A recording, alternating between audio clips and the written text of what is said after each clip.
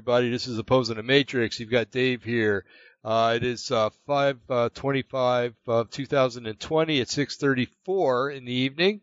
Tonight we have a special guest, Brian, back, who, if you're a regular listener, you heard a few weeks ago we had Brian on. We were talking about the subject of demon possession within the believers of Jesus. And it was a very interesting show and a very enlightening show, and it was I got an education anyway. And we also have first of all, hi Brian. Hi. I'm sitting over here waving at you like you can see me. And then we have Jim and Eric. Hello, gentlemen. Good evening. Hello. How you guys doing? Great. So tonight, we are living in perilous times. I think I could say that with a pretty good assuredness. And, with the COVID-19 thing going on, possible military action in this country, hopefully not. But taking back of what has been taken away from us. And it's a stress, no matter how much you don't think it's a stress upon you. The one thing about stress is that a lot of times we don't realize we're under it, and we find out when it's too late. So we're here to let you know what stress is all about. And that's what we've been doing. And also the answer to stress. There is only one answer to stress, and that's a relationship with Jesus. But tonight we're going to talk about times when, all four of us have had times when we've been under a great deal of stress, and God has always been faithful to come to us in many different ways and to explain to us how much He loves us and how much He cares for us, the mission that He has for us, and what we're supposed to do with other people too, because we're supposed to be ministers to our brothers and sisters. So we're going to share some things tonight that have happened to us. And hopefully you guys will be blessed by it, and you'll realize that you're not alone, that there's what somebody at work likes to call the man upstairs, but we know him personally. So there's our Lord and Savior Jesus, our kinsman redeemer, our brother, our friend, who is up there representing us before the Father and coming with His Holy Spirit to tell us a lot of times what we need to hear to keep us going, to keep our faith bolstered, and many other things. So I'm going to go ahead and just say we've introduced everybody. So if I'm going to just throw it out there and say, who wants to start and just and give an example. Brian, I know that you have had some really awesome times with the Lord and have had Him speak to you. And so since you're our guest, maybe it would be proper to ask you to go first if you don't mind. Otherwise, we can, get to you. But you've had some awesome things happen. So would you like to tell us about one, two, or three of them right now, and maybe some more later? It's hard to know where to start. Well, I guess let me help you out, because I know that there was a time when I think you were alone at home. This is what was told me anyway, and the Lord just really told you how much He loved you and cared for you. If you'd like to share that would be awesome. Yeah, that was July of 1995 in Eugene, Oregon. We just bought a house. I was fixing it up, and it was a hot day. It was like in the 90s, so the windows were all open. And at that time in my life, God had been revealing to me things of the Spirit. I grew up in a Baptist church and then was exposed to more of the spiritual gifts. And the Spirit was moving in our church, and it was doing some things that were uncomfortable for me to observe. And at the time, I was a leader in the church, and my brother was a pastor. So, it was like, I'm thinking, well, why is this going on? And this type of things. And he started revealing to me. As I spoke a few weeks ago, he delivered me of demons out of my body, and I was a believer. I've been saved since 1970. So at this time now, I've been delivered. And when he delivered me, it's like you just, all of a sudden, it's like, when your ears are plugged up after you go swimming, and then you unplug them, it's like you've got brand new hearing. It's like, wow, I can hear. That's what it was like when I was delivered. It was like, wow, I can hear His voice. I can feel His presence, like magnified. Wow. It was. I had a hunger for the Word of God it wasn't hard for me to want to pick up my Bible. I could not. I mean, I wanted to do it. It was like I had to have a glass of water every day. It was called the Word, and it was all what he just did through that deliverance. And he cleaned out my house, and he was putting stuff in the house, and in my soul and in my mind, because the Spirit already lives there, the Holy Spirit. So I was working on this house, and it was a hot day. It was about 6 p.m. in the summertime, and I tore all this drywall and lumber off in this living room, and I had a huge pile of it in the living room. Lumber with nails in it and drywall. Mm-hmm. And I was getting ready to go home for the day, and I just kind of said, because I've been dwelling on all the things that have been happening in my life, and I just said, Lord, thank you for allowing me to buy this house. I kind of said it under my breath, and instantly, I mean, literally instantly, I felt this person in the room. I felt it. I physically felt it, and I kind of got like, it took my breath away, and I felt weak. And the weakness, I could kind of tell you the best way to relate it is working in the sun on a hot day and bending over and then getting up too fast. Your head starts to spin and you kind of feel disoriented. Mm-hmm. That's magnified 100 times. It was like, it just hit me. And I thought, somebody's in my living room. And I looked up, and about 10, 12 feet away from me was this man standing there. I couldn't tell exactly how tall he was because I was already slumped over a little bit. I wasn't on the floor, but I was kind of slumped over, and I was leaning against this wall to my kitchen. But he was at least my height, maybe a little taller. It's hard to tell. He had a beard. He was glowing white, just like they say in the scriptures. White. It's not even white. White. There's no word of a color that can really describe the color of this brightness. And his hair was long. He had a beard, and I knew exactly what it was. It was Jesus. And just staring at me. And then I realized, I looked up and I saw who it was, and I collapsed on the floor right into this pile of debris that I just put there. Oh my It was goodness. drywall and 2x4s with nails, and I just collapsed. I mean, I didn't do it on purpose. I could not stand. I didn't say I just couldn't do it. My legs gave out, and I'm laying there on this pile, and somebody asked me, well, was it a vision? And the best way I can describe it is an older house. Does a vision make the floor squeak when you walk? Wow. So the floor, I could feel his steps pushing up and down on the floor and hearing the boards move. Oh man. And all I can say is gosh, it's hard to use terminology. There's verses that talk about his presence, and his presence goes out before him, and just the best way to put it in a Star Wars sense, he had a force field of energy around him. Mm-hmm. I couldn't see it, but boy, could I feel it. And the closer he got, the more of that presence of his energy affected my physical body. And he wasn't even he hadn't touched me yet. And so the closer he got, the more filled with the Holy Spirit I got, because the Holy Spirit lives in me, and the Holy Spirit is loving what's happening. Okay? Mm-hmm. But my physical body was not liking it very much. And the closer he got, all of a sudden I realized I'm leaving my body. I'm dying, because I could feel myself be pulled apart. It's hard to explain.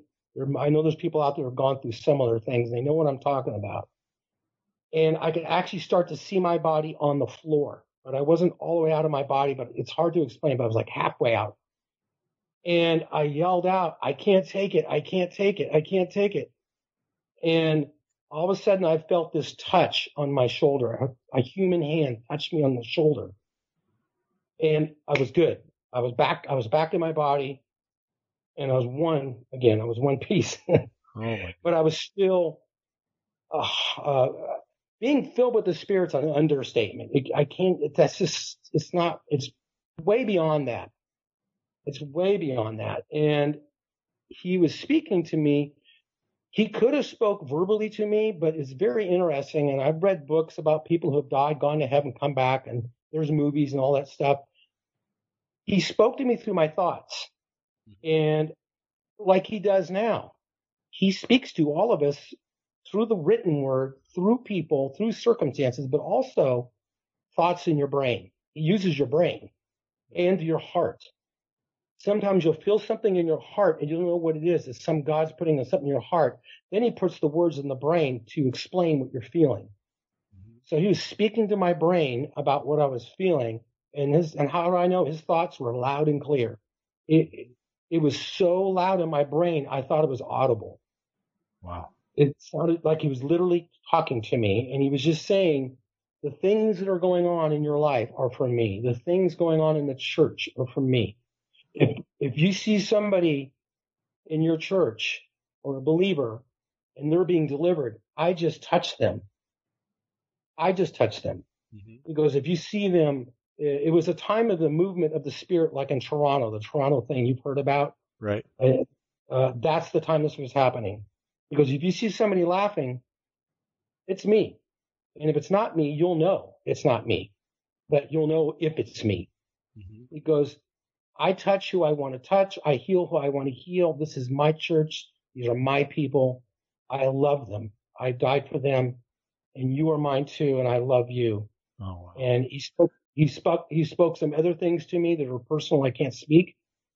And it lasted the whole time, probably lasted a minute. From the time I saw him, he walked over, touched me, and spoke to me, maybe a minute, minute and a half. It wasn't a long time. I didn't have a clock. I'm just guessing. But it wasn't a long time. And one of the things I forgot to tell you is he was walking toward me. I was trying to escape. I was trying to run. And I'll explain that in a minute. Why would I want to do that? Well, I was dying. I was physically being killed alive. And I was digging through this rubble of drywall trying to escape his presence. As you know, you can go into the deep depths of the ocean. You can't escape his presence. You go out and land on Jupiter and hide in a cave, or not Jupiter, but Mars, and you're not going to escape. So, but I was trying, and I'm a believer. And the reason I did that is a godly fear of who was in my house. I know who he was. I immediately knew who he was. The Holy Spirit in me was totally calm inside of me. But emotionally, I was a wreck. Yeah. And there's many scriptures, if anybody's listening, about believers and unbelievers standing before the Lord and dropping like dead men in his presence. Moses came off the mountain. His face was shining. And it's just in the old and new, in the Gospels, it's all over the place. And so I understand those scriptures better now, because you cannot stand in his presence in a physical body unless he allows you to. And that's why when we get to heaven one of these days, this body can't go with us. It won't be able to make the trip, and it won't be able to last in heaven. So he came over, and when he touched me, that's when I kind of came back together. But I was still filled with the Spirit, magnified by 1,000.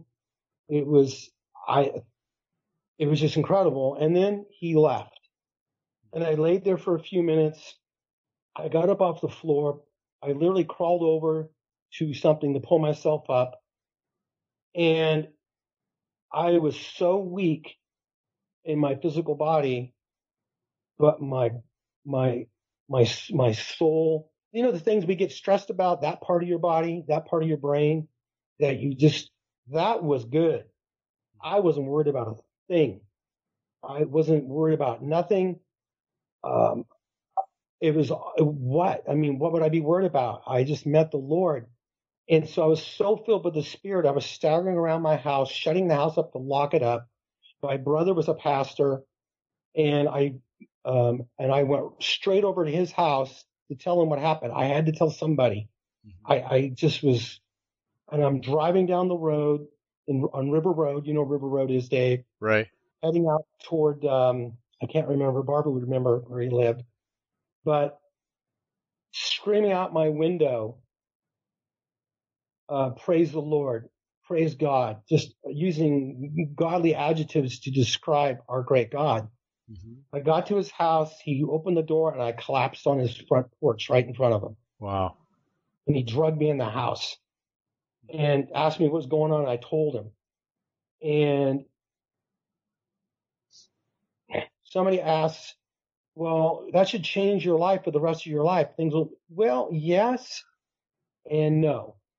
Because in scriptures, there's a lot of high points for believers in the Old and New Testament, but they also had a lot of low points right after their high points. That's right. And, Elijah with the prophets of Baal, if I'm thinking correctly, he beat him on the mountain. And then he's hiding from the queen, the next verse. Right. Depressed.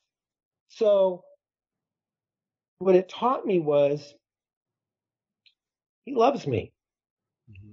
And he cared so much about me that he came to talk to me personally about some stuff going on. Why? I don't know why, but he did. And when I think about it sometimes, and I'm even talking about it now, all those feelings come back up inside me. And I look at that as a turning point in my life, because I was already starting to move in the spiritual gifts of prophecy, and it accelerated tenfold after that meeting with him. So good to come out of it that way. But the Lord loves us, and one of these days we're going to see him face to face. I mean, it's hard to explain, but let me just tell anybody out there who's a believer but actually doubts that the Lord's really in their life. He's really in your life, and he's amazing. He's powerful. I mean, he was so powerful, but he was so gentle, so kind and tender to me. He just was the most polite person. And the way he spoke to me, the words he was using to communicate to me weren't harsh. They were said softly. But they were direct. One thing I know this, I've known this already, but I really knew then, God doesn't beat around the bush when he speaks to us. Right. He gets right to the point. And boy, did he get to the point. Yeah. And I've had other things happen. That was probably one of the highlights, but there's been other things that have happened. But I wasn't asking for it. But looking back, one of the things that prepared me for that, there's so much going on right now, as everybody knows. I don't have to go into all the details. Everybody knows what I'm talking about. It just drains you. It drains you emotionally, physically, and spiritually. And that's exactly what the enemy wants. He wants to drain us from the COVID and just the worry of it, or the politics behind it, whatever it is, or the sickness. But God wants to heal us and empower us and deliver us. That's what he wants. And he wants to put us on that high place in the cleft of the rock so he can pass by and show us his glory. Because God likes to show his children who he is. And it's really strengthened me. The Lord Jesus is real. He's as real Amen. As you guys are talking to me back and forth. He is so real. I know you guys all know this, obviously, because you're believers. But man, he is unbelievable.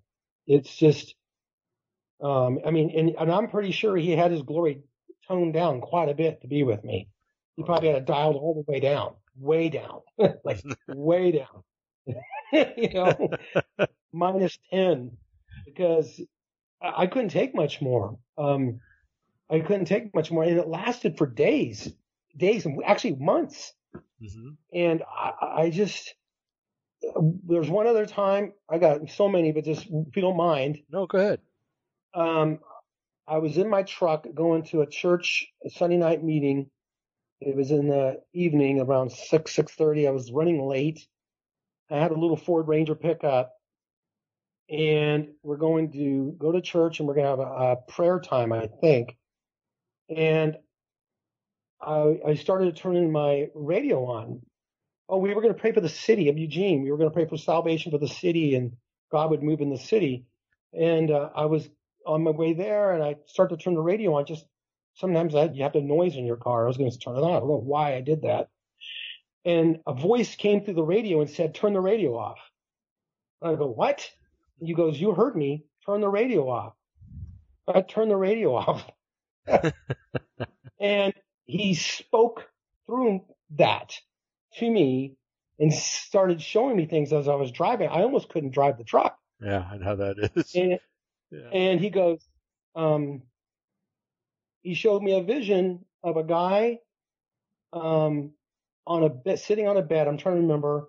He had jeans on, white socks, a white T-shirt, and he was sitting on the bed.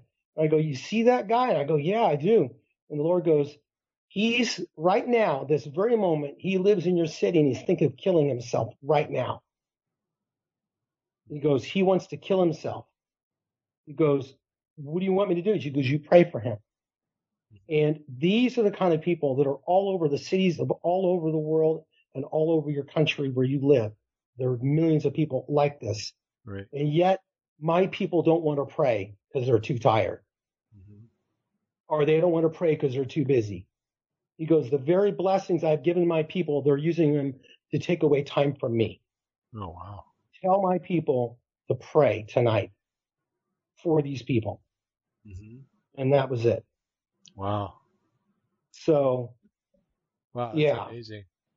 So it's just, when it comes down to it, all these years it's been, so I was 95, 96, and now it's 2020. But when it comes down to it, you don't live by bread alone, but every word that proceeds out of the mouth of God. Amen. You live by, and this is for all believers, you can't just live on experiences. It's great that they happen. I pray it keeps happening. I believe in being filled with the Holy Spirit, being used by the Spirit, being prophesied, all that. But you're only as good to the Lord as you are in your personal walk with Him. Mm-hmm. And so be filled with the Spirit. Yes. Be filled with the Word of God. Read the Word, study the Word, memorize the Word, the best you can. God's not going to say you have to do it 2 hours a day or 1 hour a day. It might just be a one verse you've read, and that's all He wants you to know that day. Just dwell on that. And that's what He's taught me all these years. This is not a sprint. It's a race. It's a long haul race. And we need to take one day at a time, trust Him every day, live for Him, whether He gets you out of your trial or not. Right. Now, you mentioned you got saved in 1970, and that was like 1993, 1995. I'll just say right around there. So that's 25 years. Yeah. So there might be people out there that relish to have what happened to you, but they might not be as far along in a relationship as you were at the time. But it must be emphasized, I think, that He reveals Himself to us when He wants to, just like He did with you. Not when we want it, basically, not necessarily like we want it. And that, just because it hasn't happened to them yet doesn't mean it's going to in the future. Because, like I said, it took 25 years for you to have that particular vision. You might have had more in, before that, but that's the one that really sticks with you. So, I would just encourage people, if you haven't had that, you kind of doubt your salvation, or you doubt that, you haven't that close relationship with Him, just wait, and someday you're going to have that hold my Pepsi moment, and it's going to happen to you, and so don't lose heart, because it's bound to happen, and he finds a way to speak to each one of us in His time. We used to sing that song, remember, in the church, in His time, He does all things beautiful in His time. Mm-hmm. And that's a very good song. I think we should start singing that in churches again. But yeah. So thanks for sharing that, Brian. If anything else comes up, we got plenty of time if you do. Jim, Eric, anybody? Eric, go for it. Hello, Eric. Why don't you go first, Jim? Aw. Okay. All right, chicken. Yeah. All right. Well, I got several things, I guess. One of them, I guess, was my own personal calling into doing what I'm doing now. I had the context at the time. I had founded the first Christian motorcycle ministry. In the last days, I mean, it survived me, but in the last days, we had a horrible division. I felt really guilty and responsible for what had happened. Kind of misread some things that the Lord had told me. We had successfully been together for 7 years. We ended up being on 700 Club. We ended up having a ministry outreach that literally helped found many other ministries similar to ours. I actually wrote a package that other cities, other places, after we were on Channel 7 News, did a documentary. 700 Club did a documentary, and basically, we were formed out of ex-bikers to evangelize the outlaw motorcycle clubs in the Detroit area. And one thing led to another, and we became pretty well known. We had so many people saved, we couldn't keep them in our little place, so we channeled them out to good churches that we knew were in local areas around Michigan. And being a bike club, you're traveling all around different places, doing runs, going to bike assemblies and whatever. So we would try to fit people into where we knew they were in good hands. When we started filling churches up with so many people, we wanted to know, who are these guys? What are they doing? We never, this is weird. Well, back in 1970, 78 was when we first began. Something like that was unheard of. So people really didn't want to get too close to it. Even my own pastor was kind of reluctant to attach himself into it until he could see that there was so much fruit coming from it that, that spoke on its own.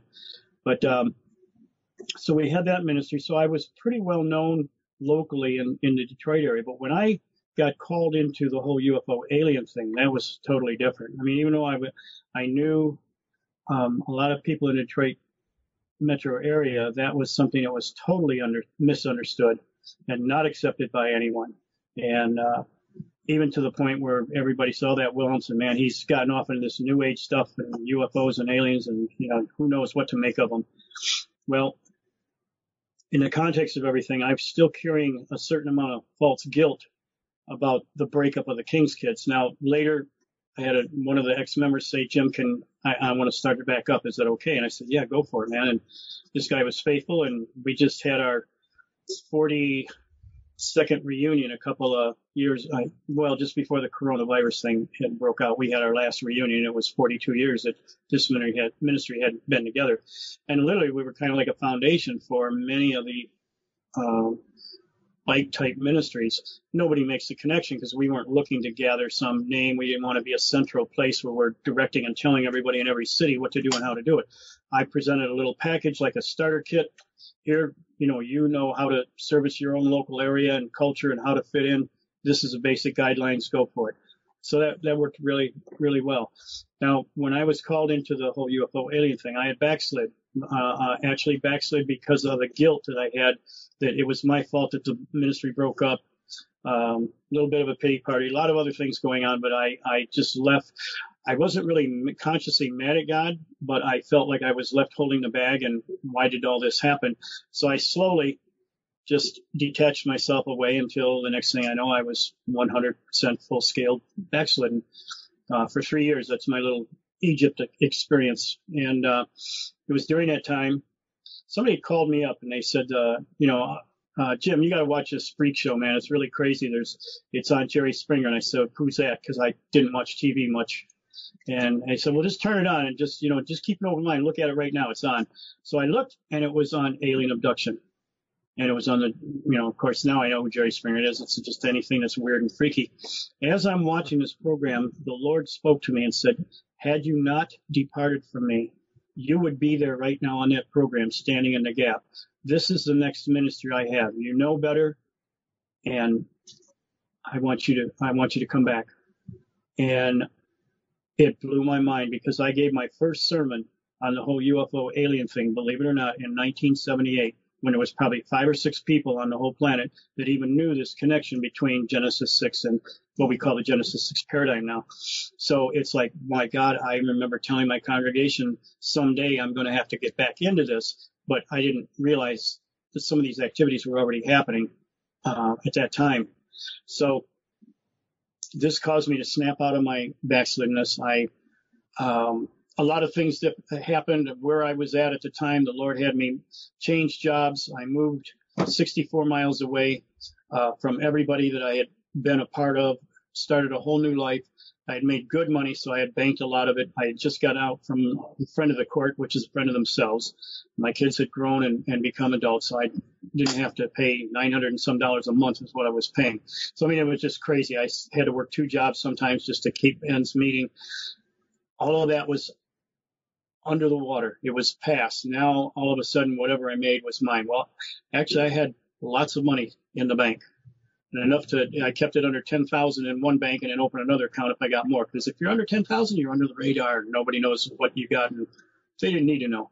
And so I'm out 65 miles away from everybody and anybody. I start fasting and praying. And started seeking the Lord to see what in the heck's going on. What are you calling him into? And I started getting a lot of answers. Woke up at 4 o'clock in the morning. I would start writing down in a prayer journal what was going on. And I'm doing a lot of fasting and praying. It was probably one of the closest times I ever had with the Lord, where he was literally waking me up and talking to me. Now, in order to learn accuracy in his voice, I actually went on a very lengthy fast when we were in the most dangerous time in the bike ministry. I actually went on a 40-day fast. I was working in a steel shop, too, at the same time. And I was able to do both because God had called me to it. So he equipped me for it, and I was able to do it. And it was through that he was teaching me how to hear his voice and hear it clearly and not be presumptuous. That was part of the problem that eventually led to our breaking up. And I think all of us that have a prophetic gifting, we've all experienced that. We've all realized that it's on the job training. We learn as we go. When we goof it up, the Bible says that God resists the proud and gives grace to the humble. So the idea right there is that if I need all the grace I can get, then I got to be humble. It's not a choice based on emotion. It's a choice of pragmatic. If I need God's grace, I have to be humble. So I'm making my decision not based on emotional feeling. I'm basing it pragmatically what the Word of God says. If you want God's grace, then by God, don't let emotions interfere. You want my grace, you have to be humble. So, I mean, there's times, I'd rather lay knuckles on someone rather than to lay hands on them. But that's the old biker attitude. You can't have that. So it doesn't work right. Didn't work for Judas, won't work for us either. So, long story short, I'm fasting, I'm praying. And the Lord, I heard something, and it was the devil. He was tapping me on the shoulder. And he says, so, 3,000 years, nobody knew Samson's riddle, and now you think you understand the riddle, and you've made this connection? Who do you think you are? Next thing you know, you're going to be serving everybody Kool-Aid. Oh. That's not going to work too well. And it shook me up for a minute. I just realized, oh my gosh. And then I started thinking about the ministry in the past and everything. And I let myself get freaked out. The Lord said, no, Jim, calm down. Look in the Bible. He gave me a scripture. And I looked at it, and he was saying, you're going to be standing alone for a long time. You've got to have confidence of what I'm telling you. But then when he showed me what, I go, okay, all right, I lost it. I'm nuts. This is crazy. My son, 12 years old then, he was with me during this time because I lived on a lake, so we could go fishing all the time, and he loved to fish. So he was my little weekend buddy. He'd come out, and I'd have him out the weekends. So he was aware of all these things that were going on. And I freaked out so bad. I threw away all the books that I was studying on. I threw away my prayer journal. I threw everything away. I said, that's it. I'm losing it. I don't know what I'm doing. So when in doubt, don't do anything. I got rid of everything. I called my parents. They were still alive. They were awesome parents. They were part of the bike ministry. They were everybody's mom and dad if you never had a good mom and dad, my parents were everybody's parents. That's just the way they were all their lives. My dad was a football coach, baseball coach. They were super parents. Ward and June Cleaver, pretty much, almost that kind of a way. My dad was a backslidden Baptist. My mother was never anything and grew up, just outside of the church completely. But they both had a sense of moral, values, and they both had a great sense of a capacity to love. So I never got jealous with all the kids that come over. Sometimes they come over not to talk to us or play with my brother and I. They wanted to talk to mom and dad. And instead of us getting jealous, we felt how great, how blessed we are, how lucky we are that we got people that want to come over and talk to my parents. They gave us the love that we had no competitiveness, no fear or anything. So that's the kind of background I grew up in. So my parents at that moment were the only people I could reach out to. And I called them. I said, oh my gosh, I think I'm going nuts. I just need to talk. I don't know what to do. And they said, you come over right now. Just come over right now. Even if you've got to drive all night, you can spend the night here and then we'll talk in the morning. So I drove out to their place. We got up in the morning, and my mother was one that she makes up her mind. You don't argue with her. You just kind of go along with it because she's not going to give up until there's no peace or anything until she does what she's picked up. She recorded every sermon that I had ever given and had all these cassette tapes and everything. This was back in the day. So, we still had Walkman and cassettes and everything like that. She said, here, she gave me a box and she says, you pick out 3 cassettes. I want you to put them in. I want you to walk around the neighborhood. And when you come back, you tell me the same crazy stuff you're saying. Because I was telling her, I said, I'm reaping what I'm sowing. I caused the King's Kids to break up. Now I'm just, now it's coming back to me and I'm getting my payback or whatever. And she says, no, you were a good pastor. Don't you dare say that. And I don't want you to hear it. So that's when she said, you take these and go. So I randomly took 3 cassette tapes. I put the first one in and I'm starting to walk around. And I remember the day specifically. Most of the people in the King's Kids remember this too. I remember the day 15 years ago. I'm doing a sermon, and I've always been one that, I was kind of a stickler. I was always full gospel, but I was always a stickler for, if God's going to put you down, we don't set catchers here in this church. So if God's going to put you down, he's going to pick you back up because we don't post catchers. I was always one that, you don't need to fall down to have God, to show God is doing anything. You accept it by faith. That's what faith is. If you fall down, good, but if God's going to make you fall down, he's going to catch you. We're not going to go through this Pentecostal game of anticipation that something has to happen. So needless to say, we hardly ever had. So I've done that all the time. The scriptures say that if somebody prophesies, let the elders scrutinize afterwards, those with discernment, to see whether it was really of God. That way you don't get the Jezebel spirit going on in your place. You're supposed to be a check and a balance. Well, nobody ever does that, and that's why a lot of times a lot of weirdness happens. Well, we did that in my church. So here I am. I get a word of knowledge for somebody, and I figured, okay, I'm going to wait until after the sermon. You don't stop in the middle of a sermon and, give something. But it was, the Lord was impressing on me so much. Just don't stop. Continue on. And finally, I apologized to everybody. I said, I would normally not do this, but for some reason, the Lord's telling me I have to do this right now, and I can't concentrate on the rest of the sermon. So please forgive me, but there's somebody out here that needs to hear this. Now, what I said, I can't really exactly remember word for word, but to paraphrase greatly, it's like, what you have been told is real. But you're going to stand by yourself for a long time, so you have to have the confidence that what you heard was real. It's okay. You're not going crazy. It's real. Just rest on that. Well, after I said that, I asked people later, didn't resonate with me. So no, I never got anybody that came back and said it resonated with them or it meant something to them. And then when I listened to that, I started crying like a baby because I realized, my God, I was prophesying to me 15 years later exactly what I needed to hear. So my son said he almost dug that my prayer journal out, and I wished he would have, because I had a really lot of cool stuff in there that I don't remember every word for it. But it gave me confidence to wait. Wow, what? Yeah. 25 years I've been waiting for some of the things that God has told me. This year, the Lord told me. Now, I have had to fight so many other Christians on this. The Lord told me that this year, what I have been waiting all this time for, a trigger is going to be set that will start all the things He showed me. I can't help but to get excited about what's coming down in the future. God has shown me, and there's nothing to be, well, there's things to be concerned with, but there's nothing to be afraid of. And it's awesome. What the Lord showed me were like little snapshots. I don't know. I know these things are going to happen.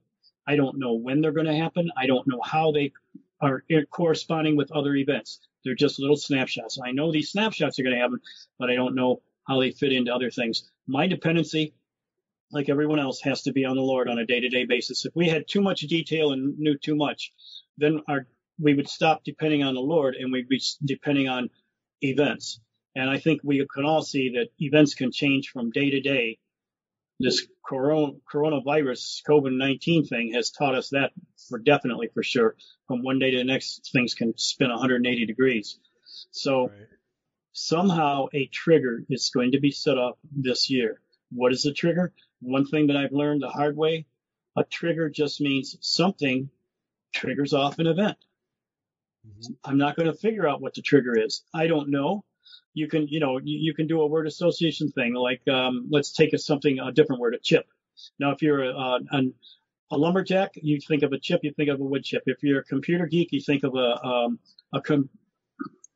if you're a lumberjack, you think of a wood chip. If you're a computer geek, you think of a computer chip. Right. If you're the average person, you think of a potato chip. So, I mean, chip means a lot of different things to every individual. So, trigger meaning the same thing. One thing I have learned is don't assume it means this, that, or the other. They that wait upon the Lord shall renew their strength. So waiting is where safety is. I don't know what the trigger is. I'm going to have to live it out patiently and wait on the Lord, and He'll show me what I need to know when I need to know it. But one thing I do know is that there is proper instruction from the Word of God, and you guys know this. I'm going to quote Amos 3:7 again. I keep doing this because I want everybody's brain to get that in your head. Every time we have a show, I'm going to quote that scripture because this is the most important, vital thing to understand right now. Amos 3:7 guarantees us, and I don't mean just for a period of for somebody way back in the past, guarantees all of us, Universal Church, all throughout the history, I will not allow anything to happen until I tell my plan to the prophets. God has a plan. He's got it all figured out. He's the winner. Everyone else is a loser. When we study all these plans of the enemy and what they're going to do, it's a designed thing against us and everything. Yeah, fine, but you know what? I'm not going to worry about it. You know why? Because I look at my Bible. They don't win. They lose. I'm studying the effects of losers. They lose. They don't win. They don't get to do what they want to do with any kind of effective measure. They fail. Although it's good to know their plan so that by knowing it, you understand how your enemy thinks, what they're doing. We found out in military, that's the best way. Get a psychological profile of your enemy, can anticipate what they're going to do. Right. And the same with Satan. So when you do that, then you can personally get involved to be a part of why they don't work it. You're going to sit back on a bleacher seat and just watch everything go by. You're not contributing. It is our contribution personally by doing what is right because it's the right thing to do. Don't worry about how the effects are. Our imaginations always get in the way. We think, well, if I do this, then they'll do that. Well, if I go vote, they're all rigged. If enough Christians didn't vote the last election, Hillary would be a president right now. But it didn't work out because enough people of God's people voted, and all of a sudden at the last minute, all the corruption machines and everything else, it's like, man, it just did a complete reverse. And we got spared living under Hillary Clinton. So what I'm saying is God has a plan. He's going to speak through his prophets. Now, that can be a very big problem for those that have come from denominations that saying, well, the gifts aren't here for today. And if you do see them, this is the signs and lying wonders of people that are the false church. And this is where we're at. We are so divided right now. The worst people that I've had to contend with have been fundamentalists that don't believe the gifts are here for today. So therefore, there are no prophets. There are no, that is just so illogical. Because I had a fundamentalist background origin, I thank God for that. They always pound in your head. Everything has to, whatever experience you have or whatever, has to line up book, chapter, text, and verse of the scriptures. They're going to verify and clarify. And it was that very principle that I looked and studied about the gifts. And I go, wait a minute, everything's still for here. Paul says, he's describing the offices in a church. And one of them is a prophet. above everything, and then apostles, and all the way down to the whole government thing. That's still here for today. That didn't die out when the apostles died. On the day of Pentecost, the apostles are the disciples. These are just other followers, believers in Christ. They were filled with the Holy Spirit. They're walking through a city, and their shadows were casting demons out of people.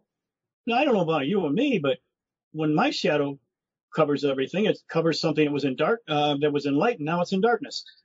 I've never had that experience of casting people out. So, I mean, it's just crazy. It doesn't make any sense when the Bible says that the latter rain is going to be greater than the former rain. The former rain is those people that we're just looking at, their shadows. So the point is, in these last days, the devil is putting out all stops. He's throwing us everything that he's got. You can't believe hardly anyone or anything other than God's plan, his prophets, to know what his plan is so that we can get through all of the end time events. Because you know what, guys, we're in the apocalypse. The apocalypse means the revealing. It's the lifting of the veil. Lifting of the veil of what? To things that have caused us to be where we're at today. God knows what it is. He's going to reveal these things that we need to know now, because space-time, everything's been messed up. Yeah. People have been playing with godlike technology and qualities that have just crossed all barriers. So, as Mark Taylor says, one of the prophets, there's three main prophets that have been so consistent. David Wilkerson, with his last sermon, it was called A Call to Anguish, but there's on YouTube, you can get it. They redid it, and it's within 1 hour. They did some graphics and everything that are so awesome. I've got the link, so you can get a hold of me later and get the link for that. Another one is Kim Clement.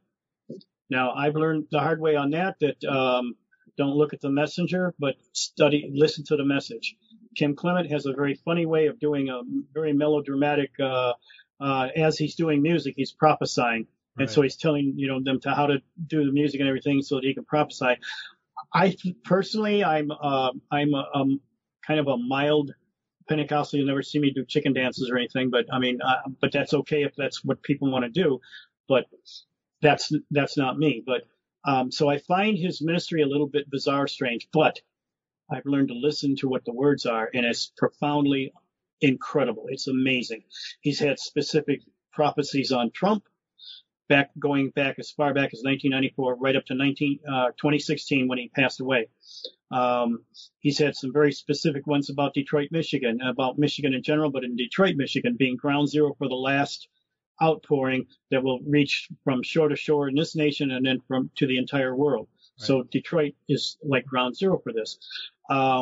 David Wilkerson segues right into what Mark Taylor, a fireman who, like me, is praying for one thing and then gets a prophetic visions of events centered around Trump 15 years before it's even been. I think it was 10 or 15. I'm not sure. Anyways, so in all of that, the people that I've had to defend myself with, or not really defend, but try to present reason to, have been fundamentalists saying none of this is real. Mark Taylor's a false prophet, so is Kim Clement. They've been proven wrong. And I said, well, when was the last time you had ever been used in prophecy? Do you speak in tongues? Of course, they never answer me on that because they don't. These are the signs that to follow them that believe. They will lay hands on the sick and they will be healed. They will speak with new tongues. They will cast out demons. It gives a whole long list. Speaking in tongues is essential to this whole thing. Eric, you're the one that gave me a profound enlightenment on that when you asked me that one time. What did you ask me? Just, in your own words.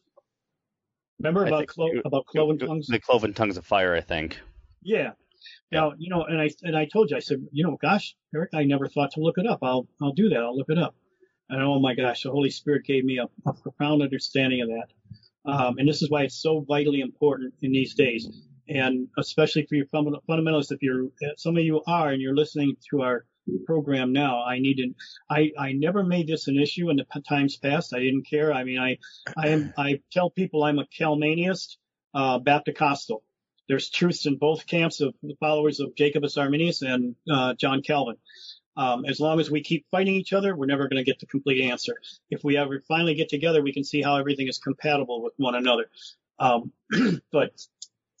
But so the thing is that the challenge is you're told that these things are ended today, so therefore they're automatically false prophets. So you're not listening to the fact that this is for everybody all the time. There is God's plan through the prophets. Kim Clement talks about Detroit. He talks about President Trump. It was Mark Taylor talks specifically about Trump. Kim Clement said that he would come in as a heathen, a non-believer, but he would get saved, and then some event would happen that was touching the whole world, and that Trump would have a solution so intricate that everybody knows it had to be God, couldn't be a man that could come up with these solutions. And even the press would have to confess the positiveness of results of him being president. And I think we're beginning to start to see some of this. But Christians are so divided right now on everything. They think Trump's the Antichrist. They think he's a new world order shill. Just a lot of different things. That this is just, it's not accurate. It's not right. If we go to the three prophets, David Wilkerson even started comparing something about King Cyrus and how he was building a wall and how he was, being used of God to make Israel great again. Well, it segues right into what we're being presented today with. So these things are real, but we're missing it when we allow man-made doctrine to get in the way. David Wilkerson said that God was going to take a time where he was going to turn the world upside down. Peter said that there would be a great shaking. The things that were of man were going to be shaken and shown for what they were, and the things of God would remain. This is the great shaking we're on right now. I'd say within this year, maybe till October this year, maybe we'll see the trigger. Maybe it'll manifest. Maybe it'll be something that'll happen, and we won't see its effects until maybe later on down the road. I don't know. I have to wait patiently and wait for it. But certainly there is a plan that God has. We need to tap into it and learn who is speaking it and what is speaking it. I think it's just incredible how these three have a consistency, and there's many others. God is no respecter of people. There's people out there in our audience. We want to get more group participation because some of you have some very important dreams and visions that need to be shared. And we have this great opportunity now where, unfortunately, on YouTube, anybody can say anything, and you can be an articulate speaker and sugarcoat a pile of crap and make it sound and look really good. But that's the downside. But the good side is a lot of little people that are unknown have very important things to say, and now they're able to say it. So it's a two-edged sword. So I'm pretty much done. I'm just I had three of them that I want to share, but you know what? The one is good enough. I'm done. Oh, thanks, Jim, for sharing all that. It's great. Eric, I think that that maybe you'd like to contribute. Yeah, absolutely. I'm glad Jim is done. I was wondering when he was going to get finished. Jim, we love you. I know. So you got to know my humor a little bit. It's a little bit dry. You don't know if I'm joking or if I'm serious, but no, it's a joke. So, but no, one of my best friends, Kevin, was that way, and I've learned how to put up. No, I learned how to understand and interpret it. But you got to know, I'm never done. I'm always, but I'm done this time. Right? Sounds good. So, you still with us, Brian? Hey, Brian took a half an hour. I took a half an hour. So come on. Okay. Come on, all right. Give me a break. Go ahead, Eric. Sure. Yeah, so for me, I am actually quite a bit younger than my two counterparts here. I like to bring that up every once in a while, but yeah. Sure. So, horse, man. So, I'm still progressing in my walk with God in general. So I have some catch up to do to get up to where Jim and Dave and Brian are at, but to kind of give you a little bit of my background, I'll try to not to be too detailed, but I actually spent pretty much the full amount of my childhood going in and out of the foster care system up until about age 11.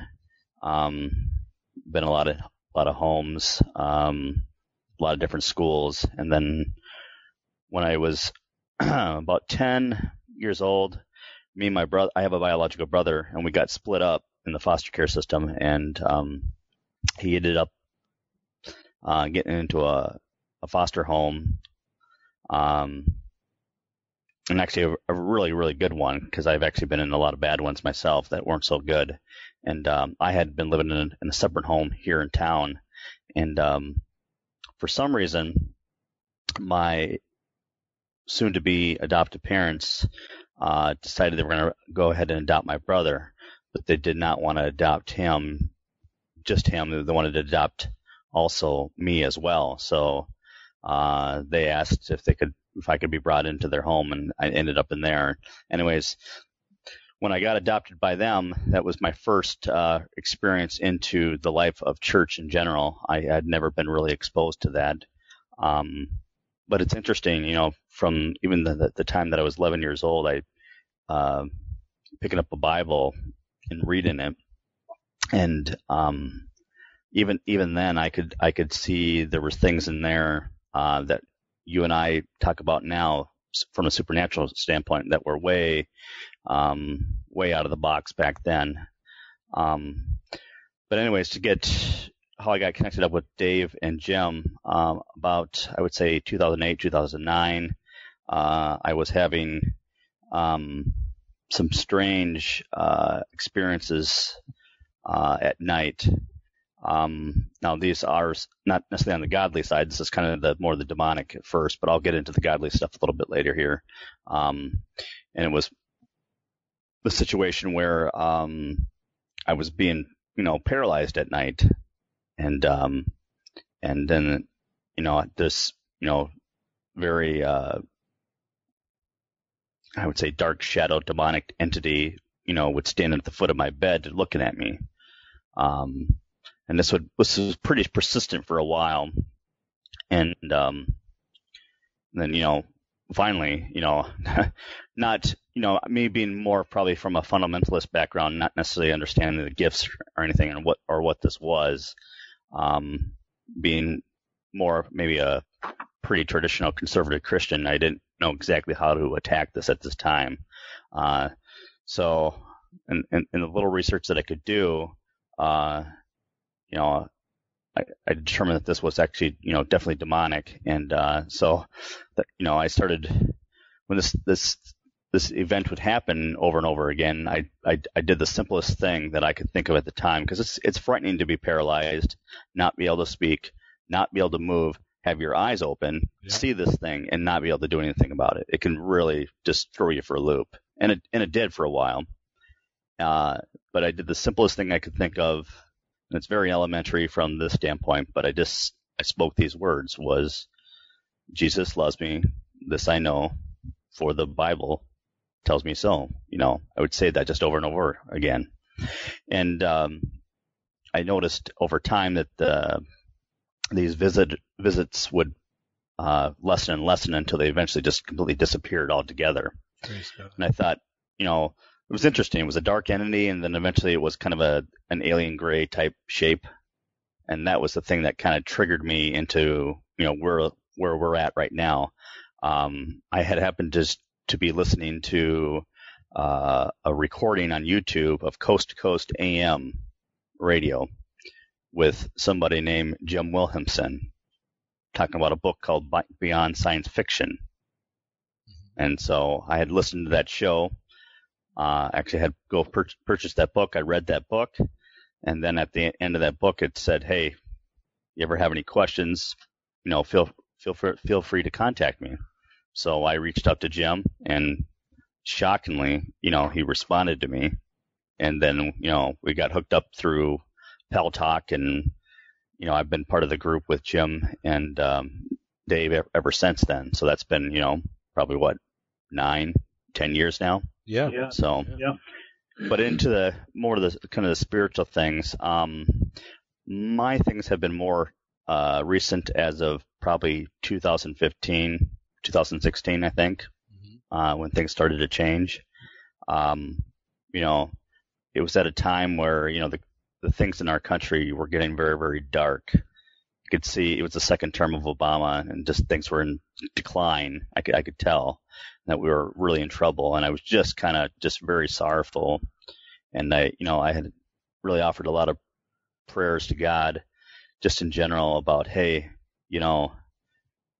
would you, kind of almost a Sodom and Gomorrah situation. If there's still X amount of righteous in this, people in this country, will you save it? Would you clean up the corruption in our leadership and government and everywhere else, and make, not in this exact words, but make America great again is basically what the theme was. But and I know that within even about a month of that prayer, all of a sudden my wife was saying to me, "Hey, Donald Trump just announced he's going to be president," and I initially I laughed at it, like, this has got to be a joke, right?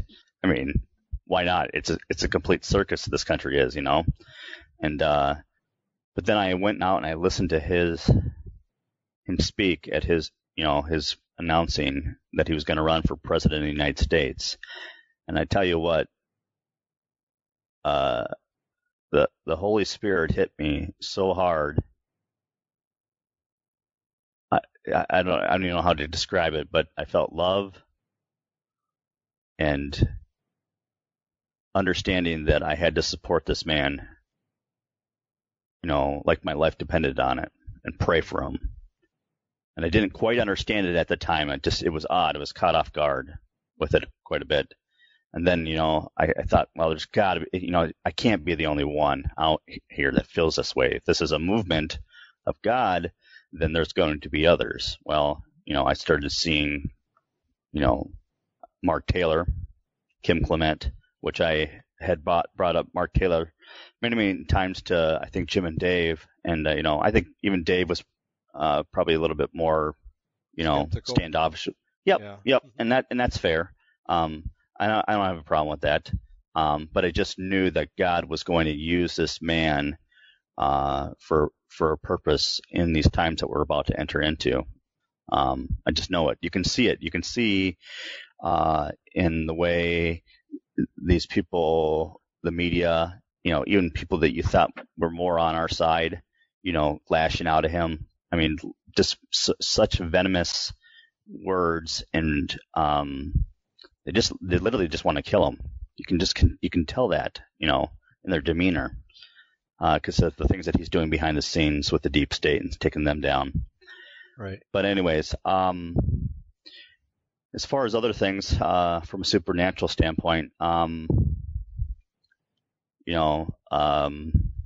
had shared this with Jim. I don't know if I've shared this with you, Dave, but on September 19th of 2019, I had a dream that was so lucid and so real.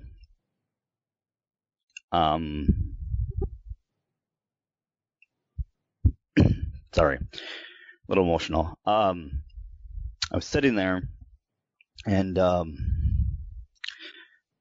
was what I could perceive it was an actual angel.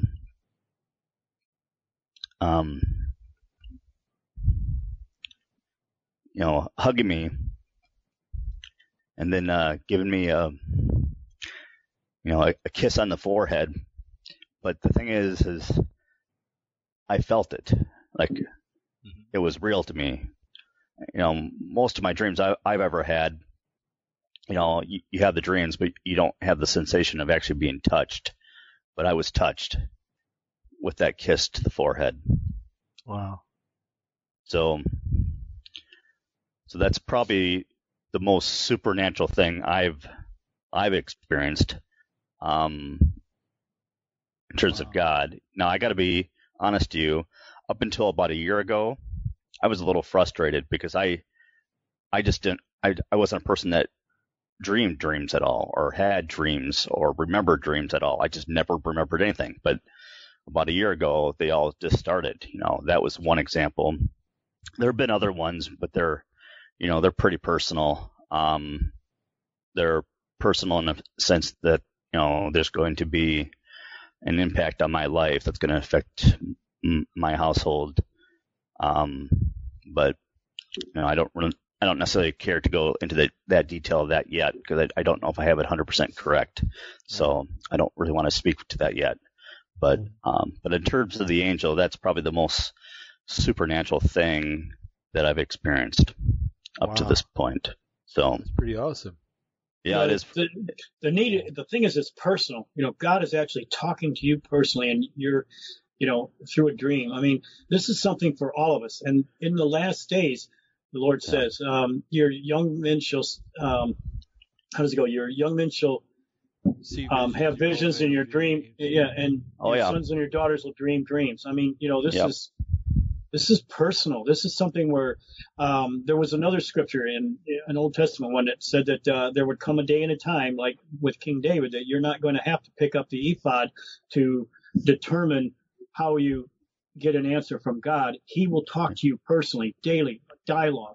We're in these times today. Right. So you're just, I think I've seen, Eric, I've seen just leaps and bounds in your faith, because God is talking to you personally. He's giving you dreams, and some of them, you've shared, and we've worked together on them, and it's just incredible how God is very personal. He's directing you, preparing you, equipping you for some shaking up and waking up that we're all going to be going through. Well, I can see that, because like you've kind of always said, Jim, God is going to use the fool to confound the wise. And there's that other scripture you talked about. What's the other one? I can't think of it off the top of my head. About to make no effect. It pleases him to use the things of no effect to make no effect the things which are.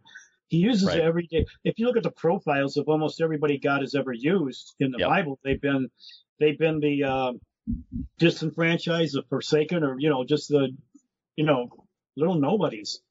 And, well, that's who, no offense, but that's who I am. I am. Well, that's what all of us are. Well, in the world, I am a nobody. I'm no one that would look twice at and say that guy is great, or that guy is important, or God would use that guy. So I get that. I totally get that. So I definitely understand that. There's been other things. A comfortable place to be, I have to admit. Yeah, I think so too. I do. I see it every day. The only way to get to the top of this world is you got to do a lot of corrupt things to get to the top. Right. You just do. You're only going to go so far up the chain of things unless you're doing immoral things to gain power. It's just the way it is. And yet, the Lord promotes His in His own time. Look at Joseph. Joseph was the youngest of all the brothers, and he has this great dream, and he's all excited. He tells all his brothers, and good golly, dude, they're already jealous of him. Now that was like jumping out of the frying pan into the fire, but it still worked out for him. He's taken in as a slave. He's made a prisoner. I mean, in each step, it was preparation that he was going to be second to Pharaoh. I mean, it's just, just look at the three of us. Look at the sphere of people that we know, who we can call friends. How does that happen with three people from such obscure backgrounds like the three of us? Yeah. Dr. Mike Heiser is a friend.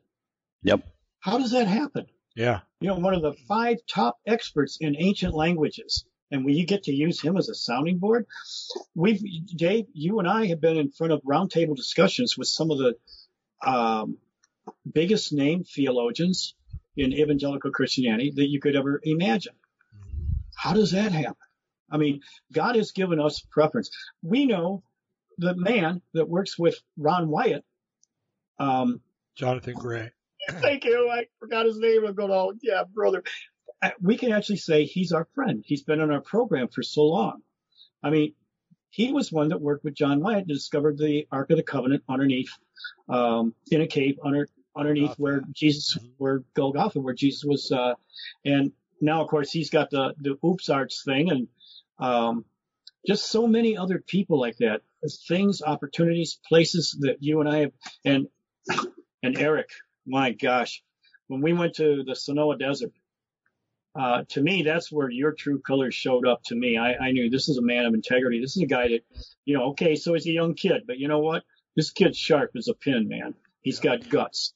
I mean, when we went to the Mars, what was the name of that place? The Mars. The Red Planet Inn. Yeah, it was Red. Yep. And we just happened to have a divine encounter to a guy that had a background. He worked with the United States Geological thing. He was gosh, he had several different degrees. So, oh yeah, right. So what is he doing as a waiter? Well, there's a big story to that. But again, it was God using the foolish to confound the wise or whatever. He told us the whole story of Sedona, Arizona, and all this other stuff. And he warned us 2 places not to go to because people disappear. Yeah. So as soon as we get out, and I was wondering how Eric was going to take this. And the first thing he said, we're going to go there, right? I tell you what, I've never been more spiritually attacked after that trip, though. Oh, because we found everything we needed to look for, man. Yeah. We posted that plaque. We actually used Dave Flynn's, his book Sedona Mars as a guide map to lead us to where we needed to go. Dave, it was you that said, Jim, did you see what the nearest city is to where you're going? And I said, well, no, I didn't. And he said, it's Baghdad. Baghdad, Arizona, nestled in the Aquarian Mountains, and its main source is a copper mine. I mean, you can't make this stuff up. It's just, Yeah. it's zeros and ones, man. We're in a matrix. It's all about, and that's something that Dave Flynn knew as a fact. And Dave Flynn, here's another guy. He comes to me one day. Now, in '96, I was still putting stuff together. Dave was a kid then. But I mean, we're talking about a guy that's like, quad core when the rest of the world's on dual core or whatever. And him and his twin brother. And his sight was a major encouragement for me as God was telling me things. I said, oh, gosh, here's a guy that, he gets it. He's doing it too. So I was following him as early as 1996 or 7, I think it was. And when I finally got to meet him in Roswell that first year when we all came together, after that, I think it was the very next year because we were meeting annually at the Ancient of Days things in Roswell, New Mexico. He come up to me and he says, Jim, I don't, because of what I know and everything, I don't have anybody as a pastor. He says, would you be my pastor? Huh? I kind of looked up to, I don't usually have a star-struck attitude with anybody, but I did with him. And to think that I would ever actually be asked to be his pastor, what an honor that was. It was great. So we had a great relationship because of that, and that's the thing when you know what we know. And the Bible says in Ecclesiastes, it says that for where there is much wisdom, there is great grief. For where knowledge increases, sorrow increases. And when you understand that you're so far ahead of the rest of the world in understanding things, you're going to be lonely. You're going to be out there by yourself. And I can definitely testify that, Jim. I've often caught myself sometimes saying a little too much. I'm like, oh, shucks. There's the stairs. It's too much for them. Yep. It is. But one thing I want to maybe just add, I've also had in the last year a lot of, I'm very analytical and logical, mostly with my mind. So things are numbers to me. So I've had a lot of more biblical numerology type things. Now, I know some people consider biblical numerology to be occult based. I don't know what your stance is on that, Jim. Oh, Satan's a hijacker, man. Everything that God has, he hijacks. Yeah. Astrology, but mine's all. Yeah, I know how he uses it, but in terms of like 7, what 7 represents from a biblical standpoint, I mean that's as far as it goes for me. But I know that that stuff can be used elsewhere, through the occult and stuff like that. But I've had a lot of numerology stuff this year, especially with 7 in general. And 8. That's again, it's a little more personal for me, so I'm gonna probably hold that to the chest yet. But yeah, that's kind of maybe one of the ways I think God has been trying to speak to me as well. So I just wanted to be able to state that as well. Hey, can I speak to that? Yeah, go ahead, please. What you just said, Eric, I'll just be blunt. The number 7 means a lot in the scriptures. Actually, all the numbers mean something. Yeah. The Bible is basically a science book too. It's not just God's word. It's like a science book. But the number 7 means a lot to me, and I'm not into astrology and all that, obviously. But it's weird. Over the years, I'd wake up every morning at 7:14, exactly. every day for months. Things just happen in sevens or eights. Seven's the day of rest, or eight's new beginnings in scripture. So as a believer, you got to be careful. I mean, there's believers out there that go way too far on one way or the other, and they can see too much in something that's not really there. Right. You sound like a really down to earth guy, or you know the Lord, you know the Word, but numbers mean something. God's telling you something. It still happens to me. I woke up this morning as 7:14. Oh. I look at the clock and it's 7:00, or it's so many different things all day long, every day. I've gotten used to it now. It's been going on for years. Yeah. And it's just God wants to communicate with us, and we're living in an age, I believe, that a lot of believers are just ignorant. They're not dumb. They just don't know. Wouldn't you say a lot of them don't want to know either. Right. That's what I was saying. Willfully ignorant. They don't want to know. They're afraid. They are. Exactly. And like with you, Eric, God's definitely speaking to you and having an angel touch you and things like that. And what I've learned for me, nothing is an accident. Even the bad stuff that happens, even the stupid mistakes that we make, and God has to bail us out, are for a reason. And it molds us in who we are. And there's just a lot of believers that are asleep right now. They don't see what's coming down the pike. And they're going to be shocked when it happens, because they're going to think, where did this come from? And we would say, well, look in the scriptures and read your newspaper, which nobody reads anymore, but that's just right. So, but saying that,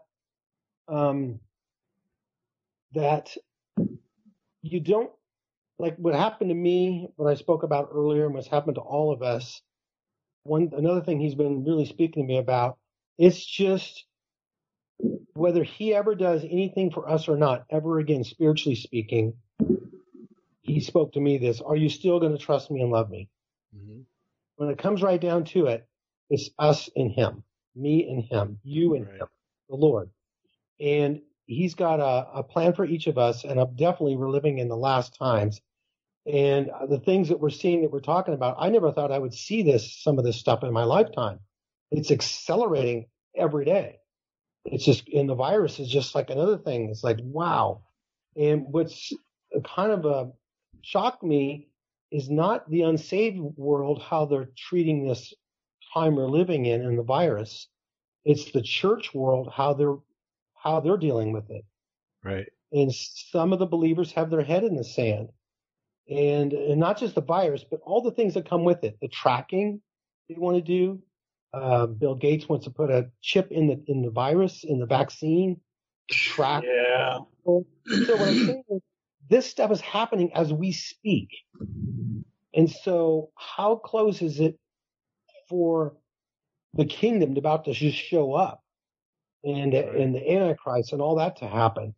And it's just, it's no accident that we're talking tonight and we're being together and we're others listening. And who's ever listening, I guess I would just say, wow, be glad if you're a believer. Thank the Lord that you know him, rejoice in your salvation. Right. And that you know him and you're not condemned to hell anymore. But you have a better place called heaven that we're going to be going to one of these days, probably sooner than later. And I would say to you, definitely something's going on with the numbers with you. Not everybody sees that kind of stuff. Not everybody knows that kind of stuff. And when you said it, you didn't want to talk about it. I thought that's exactly what happens to me almost every day. And I asked the Lord to show me things. He has showed me things about the seven for my life. Scripturally, they mean something already, but for our life, why is he showing it to you? It means something to you. And I just ask him, and he shows me. I go, why do I have to see seven again today, Lord? What's going on? And it could be something like you're seventh in line at the store, and somebody in front of you starts talking about they have some illness they're going to die from, and you're seven in line. I mean, I know it sounds crazy. No, it's not crazy. What you're saying is actually not crazy. No, it's actually It's Brian. Brian, Dave, Eric, and I have discussed this, and I'm just wondering if you find yourself in the same situation. As you see some of these things actually happening now, does it seem so surrealistic that you actually see yourself in a third person? Like you can't even, I mean, we've jokingly said, which one of us is going to faint, which one is going to revive us when these things start actually really coming down. So, I mean, have you experienced that kind of a thing? Yeah, I have. I think I'm talking to myself. I can't believe I'm seeing what's happening right now. Yeah. I'm not talking to him like hearing voices, talking to myself, that kind of thing. Right. But just like driving in my car to work, thinking, I can't believe what I just heard on the radio. I'm speaking out loud about it. I'm like discussing it with myself. Yeah. Because I'm so in shock what I just heard. Yep. Right. Okay. Yeah, you've been there. Okay, you're part of the club then. Yeah. And I think a lot of our viewing audience has gone through the same kind of thing. No, you're not crazy. You're actually seeing what some of you have already anticipated or thought that you would live to see someday. And then when it's actually there, you're in shock. Oh my God, it's Right. really here. Right. We're really here. And I think we're living in a time, actually, I know we are, where we're probably going to have to stand up for our faith. Amen. The whole church thing and going back to church or not going back to church, I don't want to discuss that part, but it's a picture of what's happening. There are secular powers do not like us. And those secular powers are ruled by a different power that rules our life.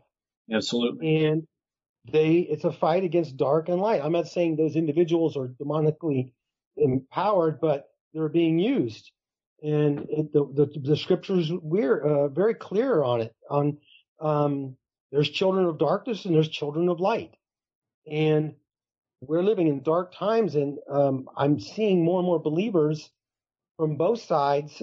And it's saddening to hear some believers talk about what's going on and how they're in fear, and I can understand the fear, but they're also in compromise. Let me just put it this way. If you study history a little bit, our country is getting to the place where Germany was before they gathered all the Jews up. Yep. Absolutely. Yep.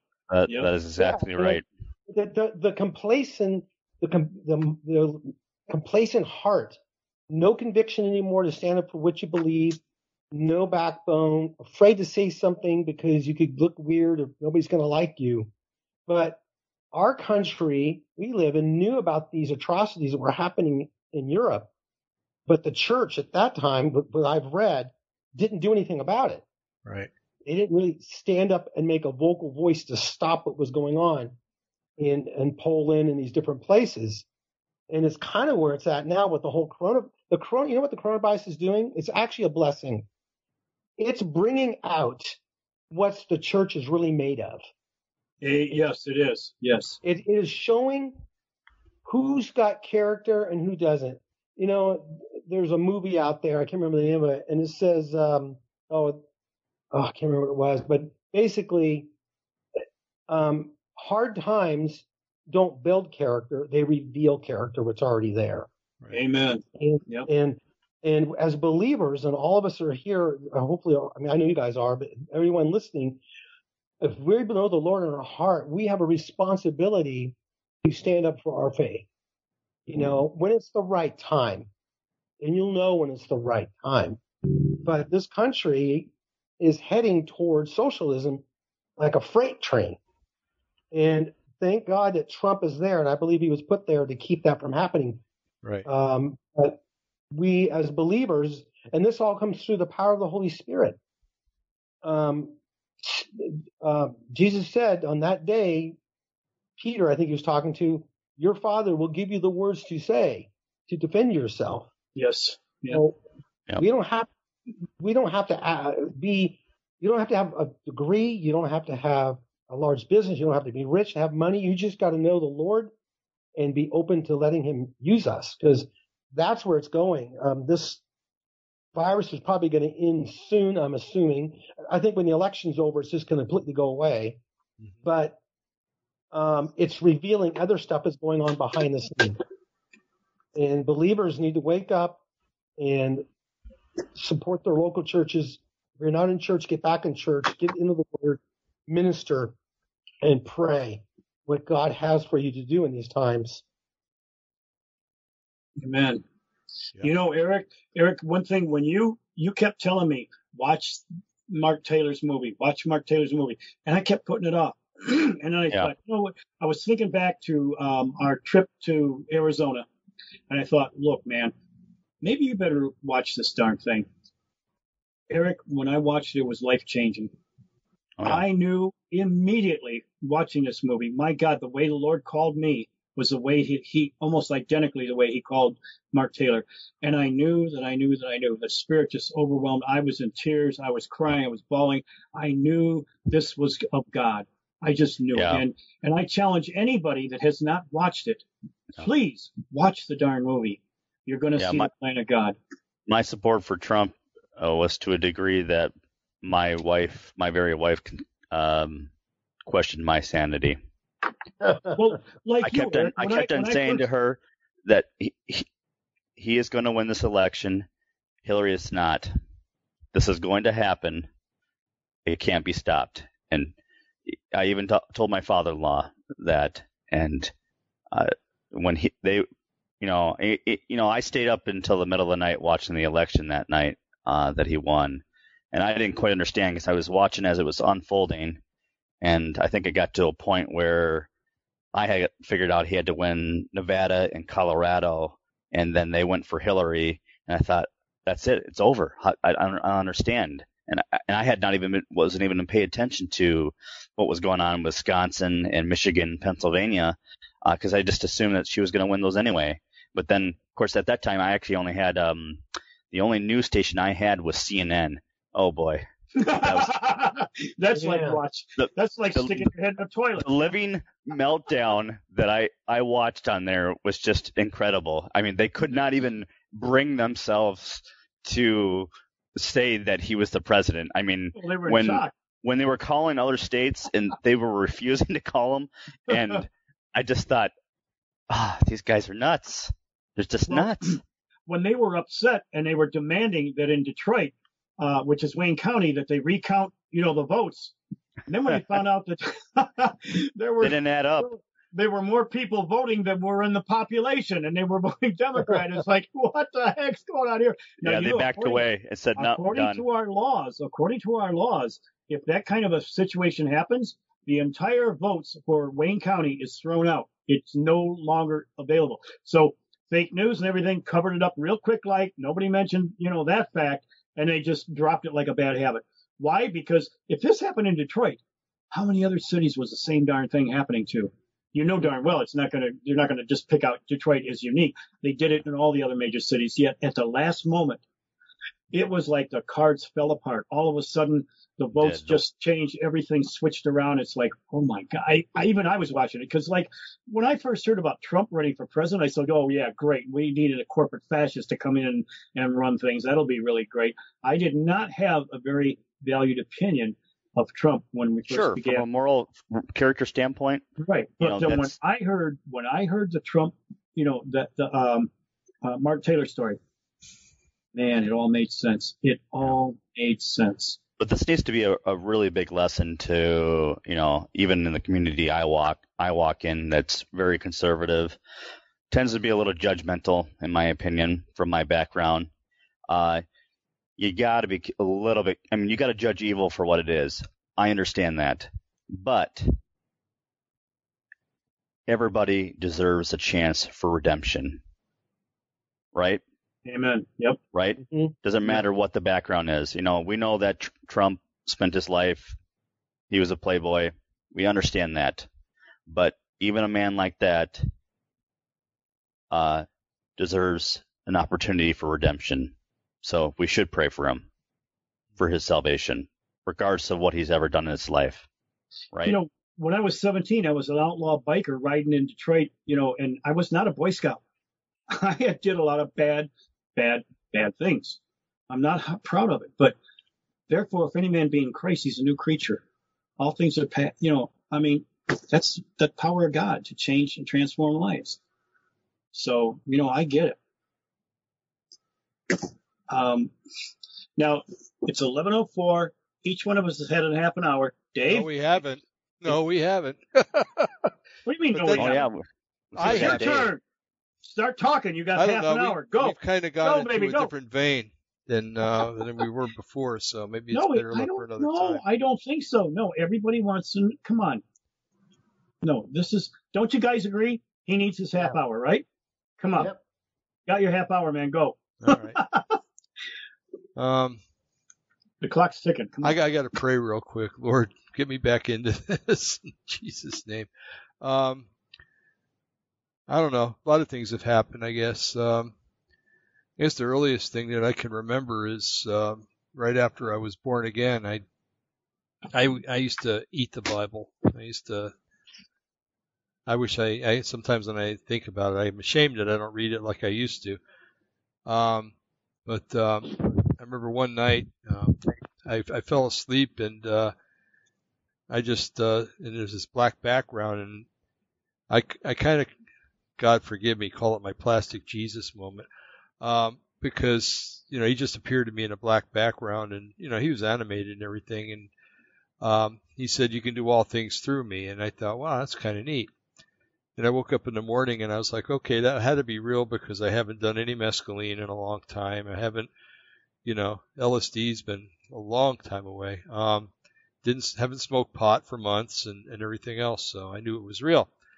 And just by the feeling that I felt in a dream too, I knew it too. But, hallucinogenics can also do that too. So anyway, I just noticed that, in my life it was changing. And so I realized that was him that was talking to me and, move, way far into the future from there. We were, there used to be a place in Sacramento called the Warehouse Ministries and they had free concerts every week. You could donate, to a love offering, but for the most part it was free. And, we went to see this one group. Actually, we went to see another group, but the group that was before them was so loud and belligerent in their singing that we just got up and left. And we decided to head to Old Sacramento. It's what it is. It's Old Sacramento. It's with plank boards and everything else. It's kind of a neat place. And so we were there, and just kind of, I was praying the whole time. What are we supposed to do here? We were supposed to listen to the music and get blessed. So what are we supposed to do here? So an African-American gentleman approached us. He was dressed in like he was in the Army at one time. He had fatigues on, camouflage pants. I think he was wearing a black beret, and he had a green T-shirt on, and I think he had combat boots too. But and he walked up and said, if I don't get something to eat, I'm just going to die. Well, we're right outside of Wendy's, so we took him in there, and some of the brothers took him over to one of the tables. There wasn't any room for anybody else, and they ministered to him and gave him the gospel and stuff like that. So we were walking out of the restaurant, out of Wendy's, and I said, well, I want to talk to this guy further. And so I was right behind him. I mean, I could touch him if I wanted to. And so I turned around to see if the rest of our group was with us. And when I looked back, he was totally gone. So I ran out the door and I looked up the street, down the street, across the street, and he was gone. And I just knew that we entertained an angel that night. And that was wow. I'll never forget that as long as I live. Wow. And then Talk about your dad. Talk about your dad. What about him? Awesome. How influence that he had in your life and everything. Oh, you mean I had in his life? No, that you had in that he had in your life and how you had in his life. Yeah. Well, I mean, if you're talking about the UFO thing, how he got me into that. Yeah. Let me get back to that later because I don't want to forget. All right. That's okay. No, but that's good. That's a good thing to bring up. So back in like 2006, 2007, I was kind of at a crossroads in my life. I knew I had the prophetic gift, but it wasn't really manifesting in my life. And, so I just started praying a lot. I'd get on the floor and I just lay with my face in the carpet praying. And I did that for hours and hours and hours. And, so I started seeing things, I remember, well, not so much when I was at home doing that, but I'd be out like at a function with other brothers and sisters, and we'd be looking at. I would always steal away to be by myself. I just like that. I'm not very much of a people person. Well, I am now, but I wasn't back then. So I remember sitting in a baseball field and looking kind of at the horizon and seeing a line go past, and in front of the line was just houses and green, and behind the line everything was burned up. And I'm like, wow, that's kind of interesting. What are you going to do? You're going to destroy Sacramento? Because it almost looked like a nuclear blast. So anyway, I'd go to drive downtown to go to church, and I'd be driving, and all of a sudden all the windows were blown out, and the curtains were blowing out of the windows, and it looked like an apocalypse had gone through. So anyway, things like that were happening. Well, I had this really neat pastor, and we need to pray for his wife. If you guys would pray for his wife, I think she's got cancer and she's not doing so well. Her name is Berta Mooney. But anyway, so we go to church, and I had a really good time at that church. The pastor was awesome; he still is, and so was his wife. And so when we were singing and worship, a lot of times I would go over to the side and I'd lay on the floor like I did at home. And one day when we were there, I just had the urge to lift my head up and look, and at the front of the church, the only way I could describe it is like a big gold cubicle, like the glass was made out of gold or something, and I could see through it. And as we were worshiping, because we really worshiped neat in that church, it was the neatest church I've ever gone to, and I could see the Lord was in there, and there were some angels in there, and he was just looking at us like he was very pleased that we were worshiping him in the spirit that we were worshiping him in, not with all the loud music and the banging of the drums and everything, but with, just coming from the heart worship. And he smiled a couple of times, and then the cube gradually just went right back up and disappeared. So I thought that was kind of neat. And but the one that I remember the most is we were, I think it was at the same church. It was, yeah. And we were singing the song "All Hail the Power of Jesus' Name," and we said, man, we must have sang it for like 20 minutes. And all of a sudden, it was like I could hear us singing in church. But I also found myself standing kind of like in Jerusalem after his return, and there was like a throng of people standing in the well, I don't know, the courts, I guess you would call it, and they were all singing the same song. So we were singing, and they were singing the exact same words at the exact same time, and because it was neat because it was like they were receiving the Lord for the first time after he returned, and we were singing knowing he was going to return, and just the two verses, the first two, all hail the power of Jesus' name, let angels prostrate fall, and then as they were singing bring forth the royal diadem, they actually were in the vision, and crown the Lord of all, and then the second part was really neat because he comes back to redeem Israel. And so the second verse says, ye chosen seed of Israel's race, ye ransomed from the fall, hail him who saved you by his grace, and crown him Lord of all. And we were singing that, and they were singing it in English. It was weird too, but Wow. so it was just awesome. And I'll never forget. I even still get the, you get the kind of Holy Spirit chills up your spine when that happens. But so anyway, there's been some. I thought I made another note here. Throw the worship. No, that's it.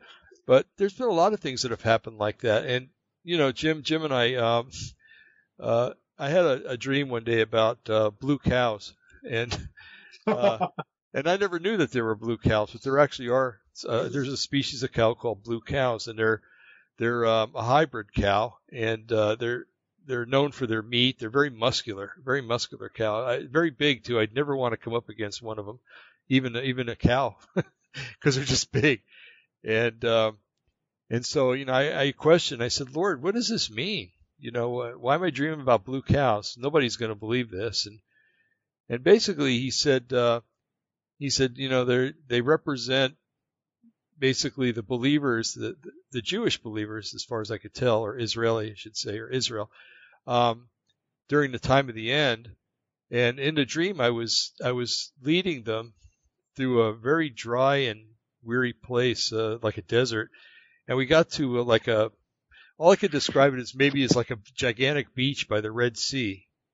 And I was like, okay, well, I know the enemy's coming and I don't know what to do, Lord, help me. It was kind of like I was Moses. It was really weird. But Anyway, he says, well, you've done all you need to do. I'll take it from here. And then I left that scene.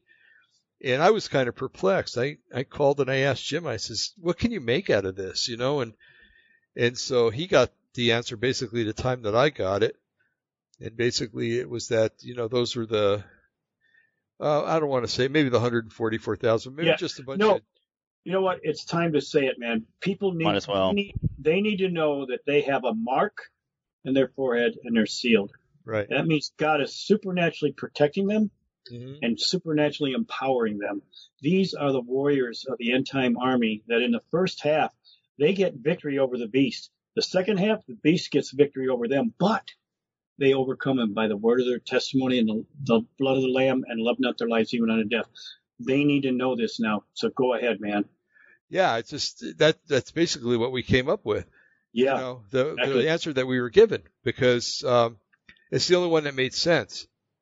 At first I thought maybe that they were hybrids, from the other side, but why would I be trying to save hybrids, I remember when you said, Yeah, why? well, there's something wrong with this picture. Yeah. But the amazing thing is the Petra.